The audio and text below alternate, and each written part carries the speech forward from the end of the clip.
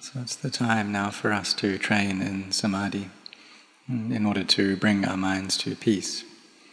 So what we mean by samadhi is a firmness of heart, that we keep the mind firmly established in one single thing. So we'll see in our lives that no matter what we do, whether it's studies, whether it's occupation, we need to have samadhi in that thing. That when we're studying, we need to have our minds firmly settled in that.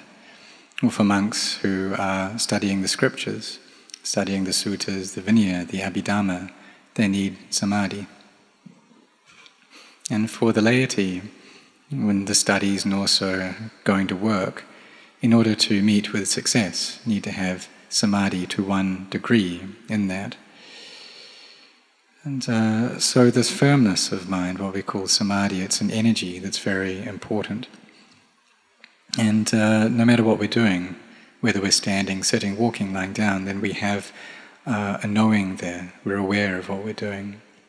So like when we sit here, then we can recollect the breath, the in-breath, the out-breath. With the in-breath we can recite Bud, and with the out-breath, Do. And so we know there, and we can have mindfulness established at different points, the tip of the nose, for example, or for some people, the feeling of the stomach as it goes in and out. So we have a mindfulness there at one place, knowing what's going on there. And as we do that, then the feeling, the thoughts and the proliferations in the mind will reduce. Because normally our minds are always thinking, they're never still, they're always moving. And if we don't come to train the mind, then that's just what they'll do. And even if we're not doing anything, if we're just sitting still, then the mind will think about something, go to the past or go to the future. And if it goes off to the past, what often happens is that it will recollect something that makes it feel sad.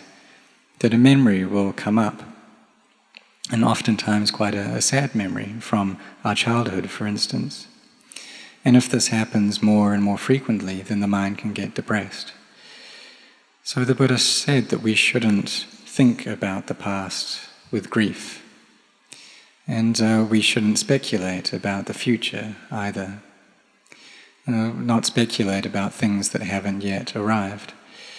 But what we need to do is try to train our minds to be here in the present moment. And it's normal that when the mind recollects something from the past, it's not something that brings us ease, that makes us feel happy. It's often something that makes us feel unhappy. These painful childhood memories, for instance, that the mind will dig these up and think about them, go through them. And there's always a sense of self there, me and mine, in the present moment, like this body that we had in the past, that we still take that to be me, and it's continued to this present moment. So we get the feeling that this body in the past was me, and it's always been me, ever since it was a child, and then it grows up. It's always me continuously. And also the body that we'll have in the future, that will be me as well. And then there can be anxiety and worries about this, fear, because we see that these bodies, sankharas, are of the nature to deteriorate. And so we can start worrying, well, when I get old, what is that going to be like? When I get sick, then who's going to take care of me? And suffering can arise about the future, but the suffering occurs here in the present moment. So the Buddha taught for us to recollect an object in this present moment, an object that will make our minds feel easeful and peaceful. So for the monks, we're taught these 5 meditation objects of hair of the head, hair of the body, the nails, the teeth, the skin. Some people, however, like to go through the words Buddho, Dhammo, Sangho. So as meditation monks, we need to be meditating. We need to have our meditation objects with us, no matter what posture we're in. to always be cautious, to be restrained, and to have a mind that's cautious and restrained as well. And to have a mindfulness here looking right at our hearts, knowing if the mind is proliferating, if it's thinking. If it starts going off into the future a lot, then we can recollect that this life is not sure. So we have seen and probably know some people who like to think about the future a lot, but they died before the things that they were thinking about, that they were speculating about, ever ended up by happening. Maybe they suddenly got a heart attack and passed away. Or perhaps there's someone who went in for minor surgery just over a sports injury, and maybe they broke some bones and had this minor surgery, but during that surgery they had a heart attack and they died. And this does happen to people. These things are not sure.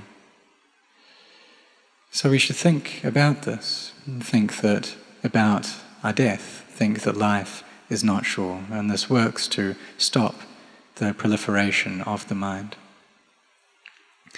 If we think about the past, then we should see that the past, it's something insubstantial. It doesn't have any meaning, any essence to it. We shouldn't fixate upon it. It's something that is not sure as well. And we bring our minds here to the present moment. So we do need to train our minds, because if we don't, they'll always be running after their moods, their sense impressions like this. But when we come to train the mind, then we bring it to be with just one object, and we make it more intelligent. And so we can bring it to this object of Buddha, for example. And we can do this in conjunction with the breath, but for some people they have difficulties watching their breath, so they can just ignore the breath and just recite Buddha, Dhammo, Sangha by itself. And through doing this, then the mind steadily becomes more and more peaceful. So if we can maintain our mindfulness continuously in this way, then the heart will turn peaceful and the proliferation or the thinking will reduce. And in its place, the mind will become full, it will become joyful. And so it's important that we understand that all of this thinking that goes on, it saps the energy out of our hearts. And if we think constantly throughout the day, then the mind is really lacking energy. It doesn't have any real peace to it. So this is why the Buddha had us train in mindfulness, making our minds well established in samadhi so that peace can come up, so that we can get this joy in the heart, this feeling of contentment within our minds. And this joy can manifest in different ways in the body. Our hair can stand on end, tears can start flowing, the body can feel like it's growing and becoming very large and spacious. There are many different physical manifestations. And perhaps we lose all feeling or sensation in our hands or in our feet, or maybe half of the body feels like it's disappeared, or perhaps the whole of the body disappears. And we feel like it's just emptiness sitting in midair. And here there's a great ease and lightness to the mind. It feels very radiant. And so this feeling that we always have about this body, that it's me and mine, is because we're always experiencing sensations of this body. So there's attachment that arises. But if the mind can get into this deep samadhi, then it's able to separate that out, because there isn't any feeling of a body being there. So we're able to put down the attachment that we have to the body temporarily, and this is due to samadhi. This, however, is a piece of mind, but it's not a piece of the defilements. It doesn't get rid of the defilements, but it is the path that leads us in that direction. And so when we train our minds to get in samadhi in this way, then we can use that energy and that firmness to contemplate the truth that the Buddha taught, which was that all physicality and all mentality is unstable, is stressful, is not self. But it's just that when the mind isn't peaceful, that if we try to tell it this, it won't listen. And why is that? It's because of all the delusion, the darkness that is there in the mind. It's a habit of our hearts to be dark. And so there's always this feeling in the mind of me and mine. It's there constantly. And it's been there for a huge number of lifetimes, to the point that we just can't count them. But we don't need to go that far back. We can look here in this present lifetime. That just in the space of one single day, that our eyes see so many forms. And every time this happens, there's a feeling of me that arises. Whenever sounds come into the ear, or we experience odors, or tastes, or touch, or there's a thought that comes into the mind, then there's also a me that comes up alongside that. And so just within this life, there are so many times that we are born. And sometimes memories arise as well. So there's a memory of this person's name being such and such, or we remember that person, this animal. And then feelings come up in the mind. If we remember someone that we like, then we feel happy. If we remember someone we dislike, then we feel annoyed or averse. And we don't want to meet with them. And so these memories coming up, the memories that have been there in the past, or some memories that we will experience in the future, these are things that all arise and cease. And also the memories, the perceptions that are happening right now, these are arising and ceasing right now. And so that which is past already has arisen and ceased already. The memories coming up now are arising and ceasing, and the memories that we'll experience in the future will arise and will cease. And so we see that all form, all feeling, all memory, all sankharas, all thoughts, all proliferation, all sense consciousness, that which we experienced in the past has all arisen and ceased already. That which we are experiencing in the present moment is arising and ceasing, and that which we will experience in the future will arise and cease in the future. So when our minds are in samadhi, when they're collected, then we can contemplate to see that in truth there isn't an us or a them within any of this. All of it is anatta, all of it is empty, all of it is the Buddha, all of it has this nature of awakening.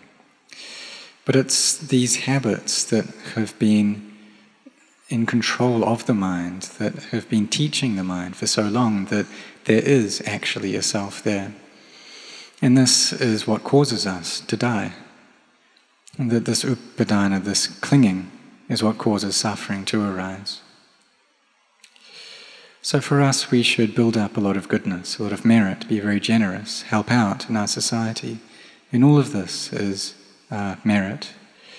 And for those who have bharami, who have this spiritual maturity, then it's easy for them to cultivate merit. They have the faith in this, and they can do it consistently. They see people who are going through difficulty, and they just want to help them out. And also for all the lay people who come and support the Buddhist religion in many different ways, giving offerings of the 4 requisites. And also those who help to spread the Dhamma, to spread these teachings of truth. Those who help out monks who are ill, or help to build monasteries, build meditation halls, places where people can practice. These are all things that we do regularly. And so when we do this, then what we're doing is we're following our faith. And for those who have just a little bit to offer, then they offer what they can in line with their means. But what's most important is that we give our offerings through faith. So we see that generosity that has morality together with it is extremely beneficial. Even though it brings this great benefit, still we have suffering in our hearts, however. We still have all this anger, all this fear, all this hate, all this love. And if we have a lot of wealth, then that can relieve our suffering, one kind of suffering, and that we don't experience lack in our lives. But it brings up another kind of suffering, which is fear that we'll lose that wealth. And so this practice of bringing about samadhi, and what we gain from that is a foundation to contemplate that will give rise to wisdom. Because our minds have been deluded for so long, they've had these defilements there within them, training them, making them constantly confused. And so the samadhi is something very important. And the Buddha, he was able to purify his own mind through the highest wisdom that he had. And also through his great compassion, he went out to teach the methods for us to destroy the defilements in our heart. And if the Buddha was able to destroy these defilements himself, then he would have done that already, because he had such great love for us, such profound compassion for us.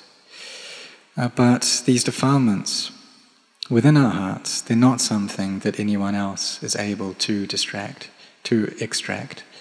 It needs to be that person who takes those defilements out. So like in the present day and age, we can see that all the different bits of technology we have, our phones, they have a password that is protecting them. And these defilements, they also have their own password.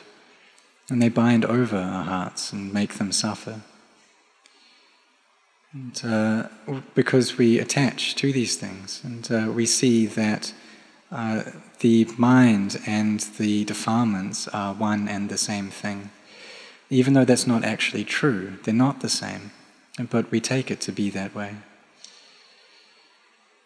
And this is because even though there are spaces in the mind between when we experience sense objects, between when greed, hatred and delusion arises, those spaces are so small.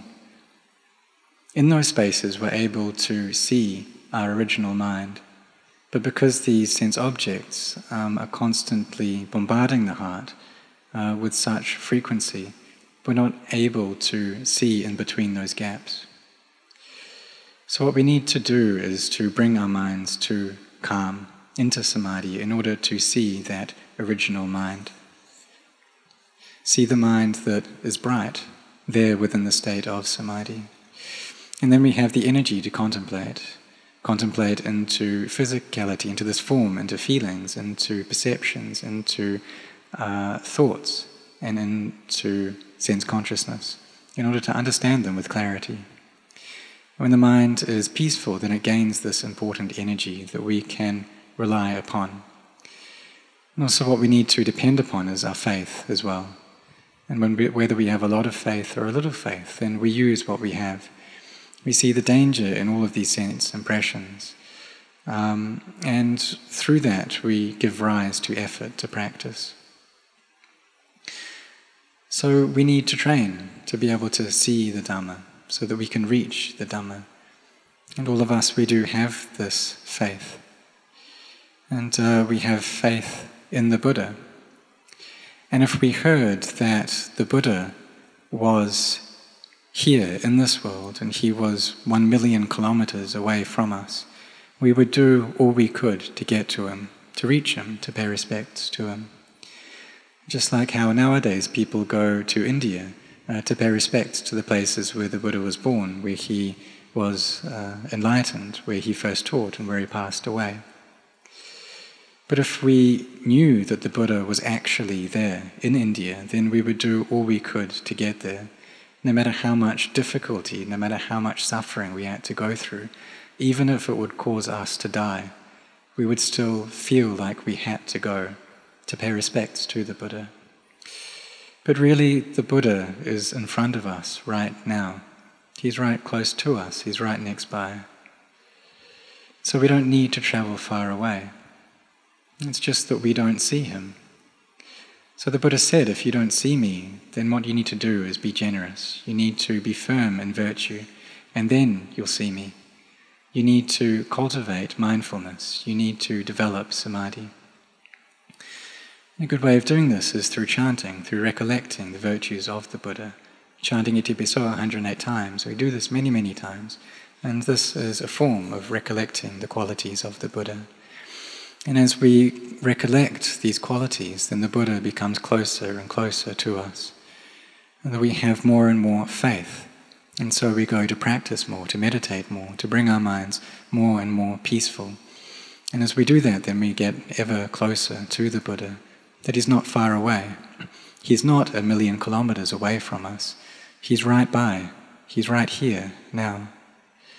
It's just that we need to get our minds to reach the Buddha, to be able to see the Buddha, to touch him. That we're not able to see him now is because there are things there obstructing him.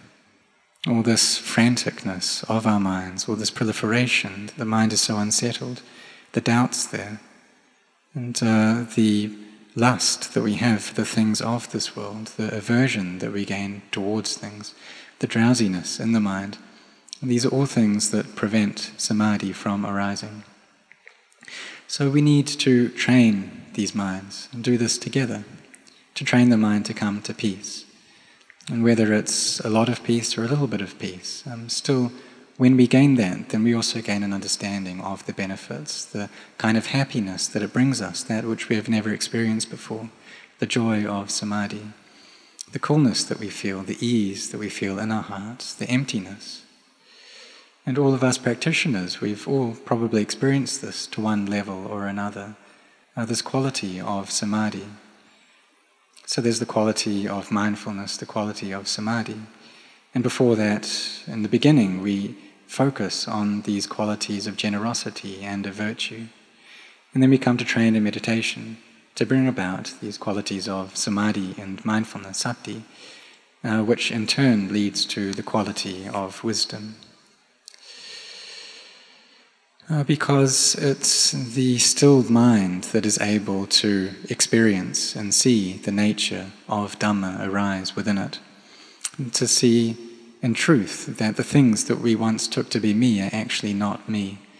The things that we've been deluded in for such a long time now, that we've taken to be a self are actually not self. And this is where wisdom arises, in seeing that this body is just elements that follow nature. And this insight happens little by little. And we see into the nature of the Dhamma, and we see this occur for us with clarity in all the things that we once attached to. And here we see that the Buddha does actually exist. He is real. And the Buddha taught us like this, so we practice following his teachings, and then we'll see in line with what he taught. And we won't doubt, because we see these things for ourselves within our own hearts, that there's this radiance in the mind. We see the Buddha there within our own heart. And when we gain this wisdom, then vimutti, freedom, comes up, and we gain liberation from our attachments. And even though this is just temporarily, as we carry on bringing up these temporary moments or experiences of liberation, the energy of our heart will increase. And so we gain this energy we have this energy of faith, the energy of effort, and these two qualities bind up and work together, connect up. The energies of faith, of effort, of mindfulness, of samadhi and of wisdom. And these all circle around and work together. And at this point we'll see the Dhamma clearly. We'll gain real knowledge for ourselves, that all these things, that all the qualities that lead us to gain clear insight will come together in the heart. And whether it's sitting meditation or walking meditation, we won't have to force ourselves, but the mind will just want to do it. Because this joy of heart will be there nourishing our minds. The firmness of heart will be there. relieving all our doubts. And so all the things that we attached to before, we're able to see that they're empty. They don't actually have a me or a mind there within them. There's no being, there's no self, there's no other. And if we follow the scriptural knowledge or the theory, then that's how they teach, that the body is just a body, feelings are just feelings. And we see things like this. And there's this nature or this knowing that comes up. But we also don't attach to that knowing as I am the one that knows. But we let go of that knowing as well. Let that follow its own nature. And the mind here puts everything down. It puts the defilements down. And peace arises. This real peace that comes from the absence of defilements. And we'll gain a true understanding into the nature of self. We'll see the true self, which is not self. But before, we'd always taken things in terms of me and mine, that we'd understood that there was actually a self there, that I feel these things, I have these memories, I can recollect these different things. But when we practice, we gain the clear understanding that all of those feelings of me and mine are not actually there. And by doing this, we see the Dhamma, we experience Nibbana. And so some people ask, is Nibbana, is it a kind of becoming, is it a kind of birth? Well, it's not, but it does exist, it is real. So if we contemplate already and see into the nature of emptiness, then we see into Nibbana, and our hearts become pure. And this arises through the wisdom that comes up. It's wisdom that brings about liberation, freedom. The path that leads us there is that of dana, sila, bhavana, of generosity, of virtue, and of meditation. Or we could phrase it as virtue, collectedness of mind and wisdom. And this is the noble path.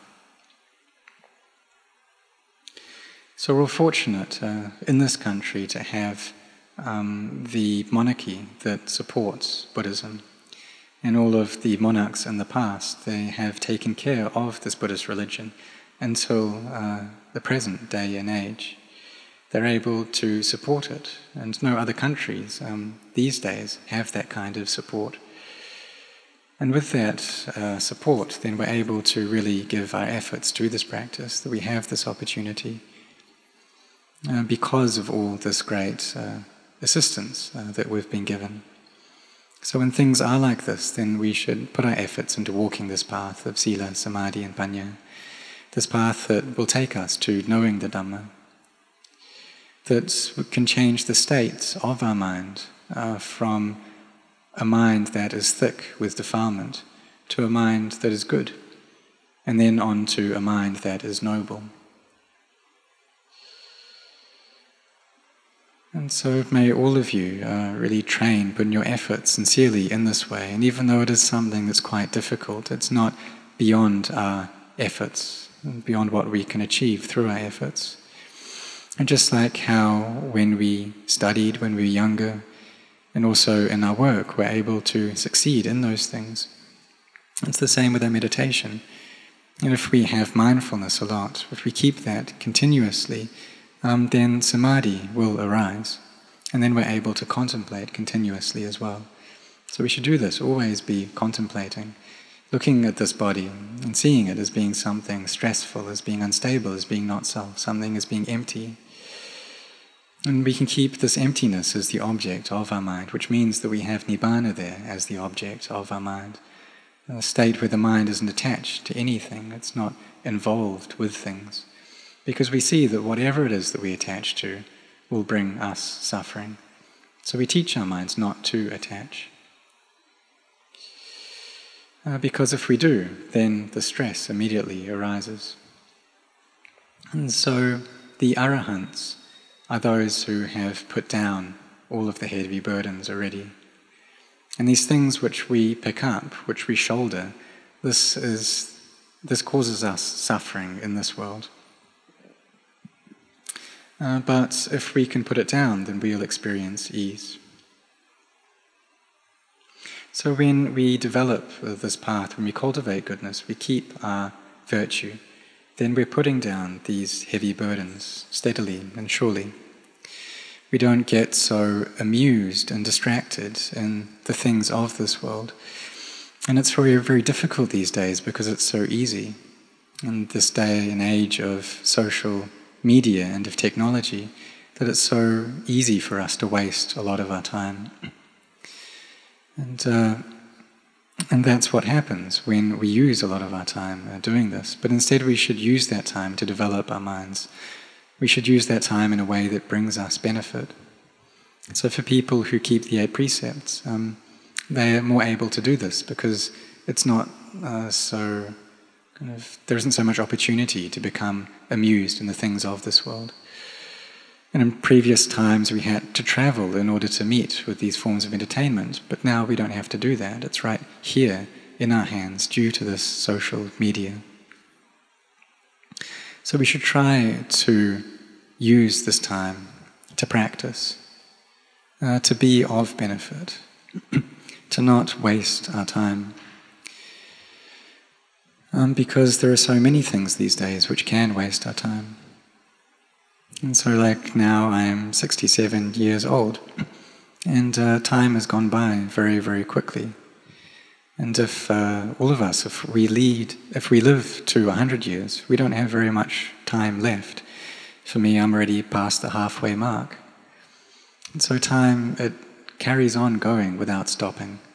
And if we don't practice, then the defilements will be walking over us without stopping. So we do need to train ourselves to practice, to bring up our effort, and to not be heedless in this life, in the life that we have, and not be heedless in our youth either, but rather to be firmly sincere. That we walk this path of sila, samadhi and panya, and this path is there available for us all. It just depends upon whether we are inspired or not to walk it.